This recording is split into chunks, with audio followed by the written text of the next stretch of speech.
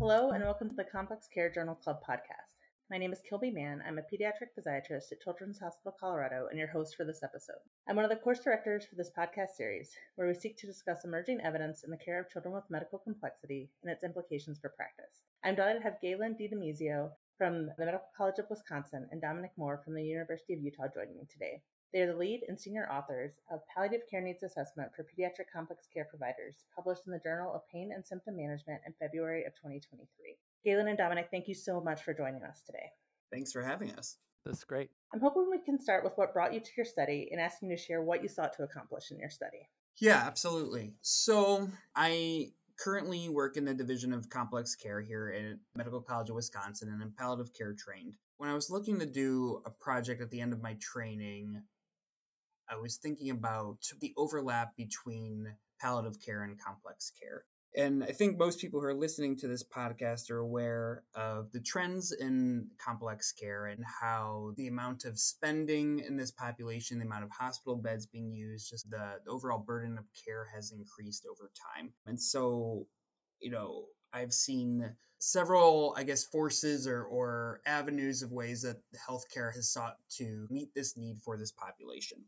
And some of that is the formation of complex care divisions and departments at different academic centers. And also, I think palliative care divisions have grown or expanded to meet this need. As somebody who has a foot in each camp, I have also been curious at how two separate divisions can work together to meet the needs of a population that could be as heterogeneous as medical complexity. And so I wanted to start thinking of ways that I could research or look into how both complex care and palliative care could work together to just optimize the care for these families of children with medical complexity. That's great. Dominic, anything to add with what y'all are hoping to accomplish?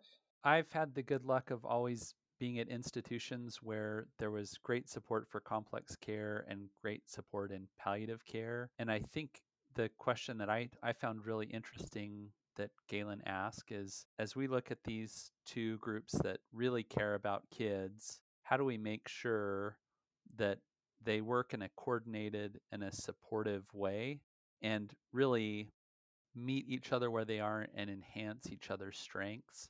And so that's what I really loved about this project, which is totally Galen's brainchild. And I was just along for the happy ride. No, I think that's great. As I said, I'm a pediatric physiatrist. I did previously work in complex care, where at least for part of the time, we also had a palliative care provider in our complex care clinic, as Dominic knows, which was a great addition and being able to bounce ideas off of each other. We actually had a general pediatrician, 2 or 3 pediatric physiatrists, and then a palliative care trained physician. And we all, as your study shows, we all have some level of comfort, but also some things where we'd go to that other provider whose training is different than mine who could help me out. So I think it's great that you highlighted what everyone's background was and commented that we don't really know or can define what a complex care provider is, but a lot of us are doing that work. Can you tell us a little more about the methods you chose and your key findings? Yeah, so I decided to start in the camp of complex care as opposed to palliative care. I thought the first step to start looking at this intersection is to talk to the complex care providers and get a sense of, what do they do? What are their ongoing needs, and how much of those needs could fit in with more palliative care expertise to see where that overlap actually exists. And so I decided the best way to reach out to a large group of complex care providers is to use the complex care listserv, which to my knowledge is probably the largest group of complex care folks right now and probably the easiest way to reach kind of a captured audience. And I decided to do that just through a fairly simple online survey, a really, for the most part, quantitative and asking Likert scale type of questions, although we did have some avenues for open-ended responses, but it was all done fairly simply. And the way that we analyzed it was just descriptive statistics. So I certainly looked at some of the comments, but we didn't do any real qualitative analysis. But the sort of things that we asked about, the large categories of needs that complex care providers had, and that's, I think, kind of the first section that you see in the results. And then we broke that apart into symptom needs, goals of care, advanced care planning, care coordination, and then finally the relationship with palliative care. Galen, what opportunities and challenges do you identify while developing and conducting your study? I think some of the opportunities that I discovered, first of all, was the willingness of this complex care community to participate in this survey. I think just the willingness of folks to take the time just to begin with was encouraging for me going forward. I think some of the other opportunities include the need for assistance in palliative care domains. I think one of the commonalities in the survey results was that most people would say that they could use assistance in a number of different modalities. And some of that was symptom management, but certainly with help with difficult conversations or help with bereavement or talking about end of life. There's lots of room for folks to work with each other and learn more about the palliative care skills. And so I think the next part of that, the opportunities, is the need for some more primary palliative care training. So what I mean by that is not necessarily specialty palliative care where you go and do a fellowship like Dom and I have done, but just learning the skills to do good quality palliative care within whatever realm you're in. If that's a complex care clinic, if that's in a hospitalist medicine, if you're in an ICU, being able to learn some of those basic skill set. And then when you feel like you've kind of hit the limit of what you can do, then reaching out to your palliative care colleagues. As far as challenges, I think the heterogeneity of these programs is going to be something that we'll continue to grapple with, particularly for folks who want to do research, knowing that every program really operates in a different way, are often housed in different divisions of medicine, right? And I think the survey kind of pointed that too, that there's a lot of different subspecialists or backgrounds represented in who is practicing complex care. And then I think lastly, the limitation of the survey modality. I think qualitative projects and surveys are going to be in the future steps to better delineate this understanding of how complex care and palliative care can continue to collaborate. Dom, I don't know if there's anything else that popped out to you. I think two things popped out to me. One that was back in the beginning of the design work that was done. And I think because both palliative care and complex care are kind of like almost adolescent specialties within the broad scale of things, there was a sense that we maybe understood their interaction better than we did. And I think it was really useful and also intentional the way that the questions were designed to really get at some of the basics and the building blocks of both fields and the skills that both people brought in. And it was interesting both in the administration of the surveys and the reviews, just how revealing basic questions can be and how important it is to ask basic questions. And I do think maybe at times in both complex care and palliative care, we get ahead of ourselves, maybe to continue that analogy as adolescents sometimes do, and outsize our sense of development rather than reflecting on the foundational pieces of what we're trying to achieve or do. And so it was interesting in some of the reviewer comments, both before it was even submitted to journals and once it received feedback from those journals, to see that maybe not everybody realized how much we needed to focus on fundamentals and understanding, and how some of the self perceptions of how far we've developed or how much certain things have been standardized were maybe beyond what was actually true in the fields. And I remember some of the comments kind of saying, like, oh, well, this seems like very clearly or like an elementary thing within complex care or within palliative care. And I remember reading it thinking, well, apparently not, like we have this data that comes from, I think, a good sample size of folks. And so even if maybe some of the centers and specifically some of the more developed centers felt like they were past the point of asking some of these questions, I think the approach really highlighted the fact that those simple questions are very powerful when you're looking to partner with other people. I think towards the end of the article, you talk a little bit about some people saying, well, I didn't expect them to die within 6 months. So, or not having like a very quick life limiting illness, and therefore I don't think about palliative care. For me, that's something I'm constantly talking about with my trainees, that palliative care is much more than that. I mean, maybe that's my background and the benefit that I've worked in institutions with strong palliative care presence. But I think that's a real learning point for all of us, even for people who've been in the field for a while, because I think it's striking that the average time people have been working in complex care was 12 years. So that's a long time if you think of people being that far out of training, and still maybe there's this gap in knowing what palliative care can support for our patients. It shows kind of, again, that fundamental issue that we need to readdress and make sure we're all on the same page of how we can each support each other in the care for these kids. Yeah, I totally agree with that. And if you look at like the number one reason why folks in this survey say they didn't offer palliative care, they said, oh, we did, and the families didn't want palliative care. And so, really, the second question there is, well, how are you introducing palliative care, right? How are you describing it? Are you describing it the way that Dom and I would agree with, what has to do more with somebody who's there for your hospital journey and there to make sure that the hospital and providers are working to meet your goals? Or are you phrasing it in a more comfort care end of life modality, which is accurate to a point, but I would argue doesn't really represent the whole of what palliative care can do? I think it's one of the things I also thought about with that piece in particular. Well, they've said no to palliative care in the past. And again, I don't know how that was approached with the families, or, who approached that conversation with the families. But I wonder if sometime in the future steps with what you're doing, you think about when palliative care is introduced, whether that's an acute hospitalization phase or an outpatient visit where you're in a stable spot, because I think that changes the conversation a lot too. And I don't know if y'all have thoughts on that.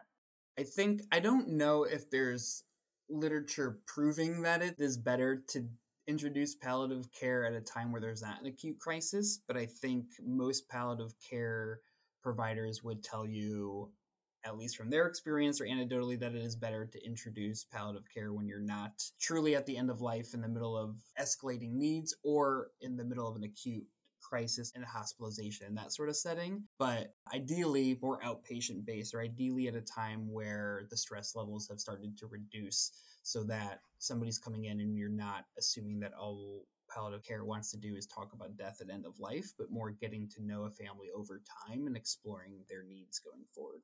Yeah, I mean, we think through, and I'm sure you've both seen this so often, when someone's in like this acute decompensation phase of their child's health, your ability to engage with like long term goals and thinking is just very different. You're focused on the moment, on getting through that hospitalization or that ICU stay or whatever else. And while I think that palliative care can certainly be helpful and beneficial in those spaces, I think really fully engaging with palliative care and, frankly, fully engaging with complex care really requires that you do have, on some level, an ability to imagine a bigger view of your world than what's going on in that moment. Absolutely. So I think we've talked about some of the things we might change in our clinical practices, but what do you think are some of the other implications for clinical practice from the results of your work? I think it's that more services can certainly be beneficial for optimizing the care for children with medical complexity. That there are risks of people being too siloed or duplicating services or fragmenting services. I think that both complex care and palliative care can work together and do different things in optimizing care for these families. And that's my strong underlying hypothesis and bias, that as somebody, like I said, kind of wears both of these hats, I do think we do very similar and also very different things. But I think if we have ways that we are openly communicating with each other, I think we will find that we will end up doing a net good for these families. And I think that those are the next steps of trying to figure out, well, how do we best coordinate our care with each other to then coordinate care with our patients? So whether that's scheduling ongoing meetings of shared patients between the two divisions, or sharing working space together, things like that, where we can get creative about how to shared clinics together, or embedded clinics, where we are doing a lot of the care coordination, outpatient pieces, while also continuing to explore goals of care, education with each other. I think there's lots of avenues, but I think that this is the beginning for me of really starting to explore ways that we can continue to integrate our unique skill set with each other for the benefit of our families. I think you've kind of said it there, and that families recognizing that we each bring something to the table in our different specialties and how we can help the care for their children. Are there any other messages you think for patients and families from the results of your work? I think this was the beginning of research in this area for me. It's a lot easier, particularly for somebody who's a trainee or somebody who's just starting to wade in the world of research, to start with providers and get their sense. But I think we remain a proxy as opposed to getting the families directly involved.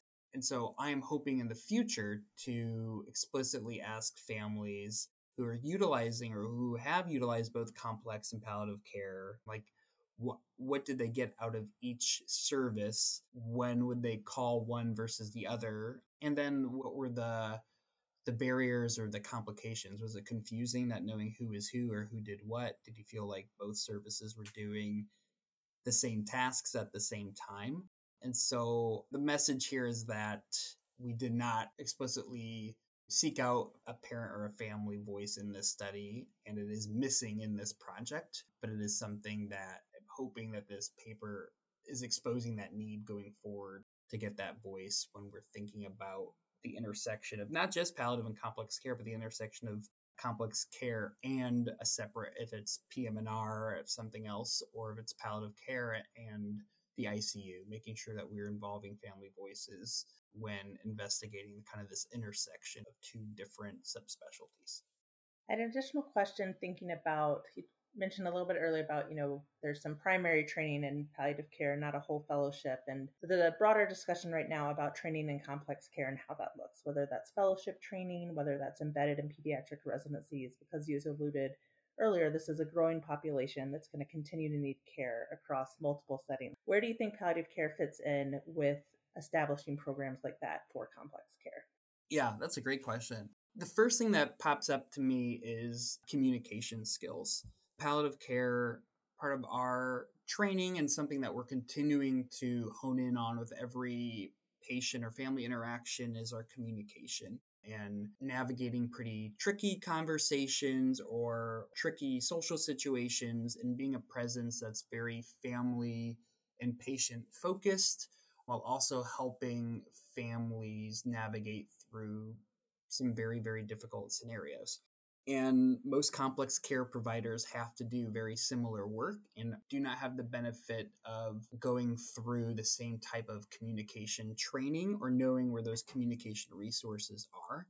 And so I wonder if that would be a role for palliative care providers in a complex care training, would be to help with communication skills. I know, for example, at Dom's institution at the University of Utah, they do at least a yearly or bi-yearly workshop called You Cope, where it's kind of open to lots of different people who are interested in it across the university to learn more of these kind of primary communication skill sets. And so I think programs like that for our complex care trainees or complex care providers who want additional training would be a huge asset going forward. Thank you. I think we've hit on a lot of your key findings, but just wanted to see if there are any additional thoughts you had about the goals of care and advanced care planning brought up. So I think we talked a little bit about how complex care is also kind of a nebulous field without a clear definition. And one of the things that came up was about goals of care and how that is also a little bit of a nebulous topic. So I wonder how you think about that and approach that as a palliative care provider in a way that could be helpful for those of us working in complex care as well. Yeah, I think that was one of the biggest lessons for me during this project. I think an interesting takeaway for me was how nebulous of a term goals of care is. And I think probably, you get 10 different providers, you may get 10 different definitions, particularly if you are getting a handful of complex care and palliative care folks. We didn't have a really solid definition in this paper, which I do think is a weakness. But I do also wonder if a future project would even to have folks from different divisions across, say, pediatric medicine, or you can even go broader about what does goals of care mean to you and getting a sense of the variance in those definitions.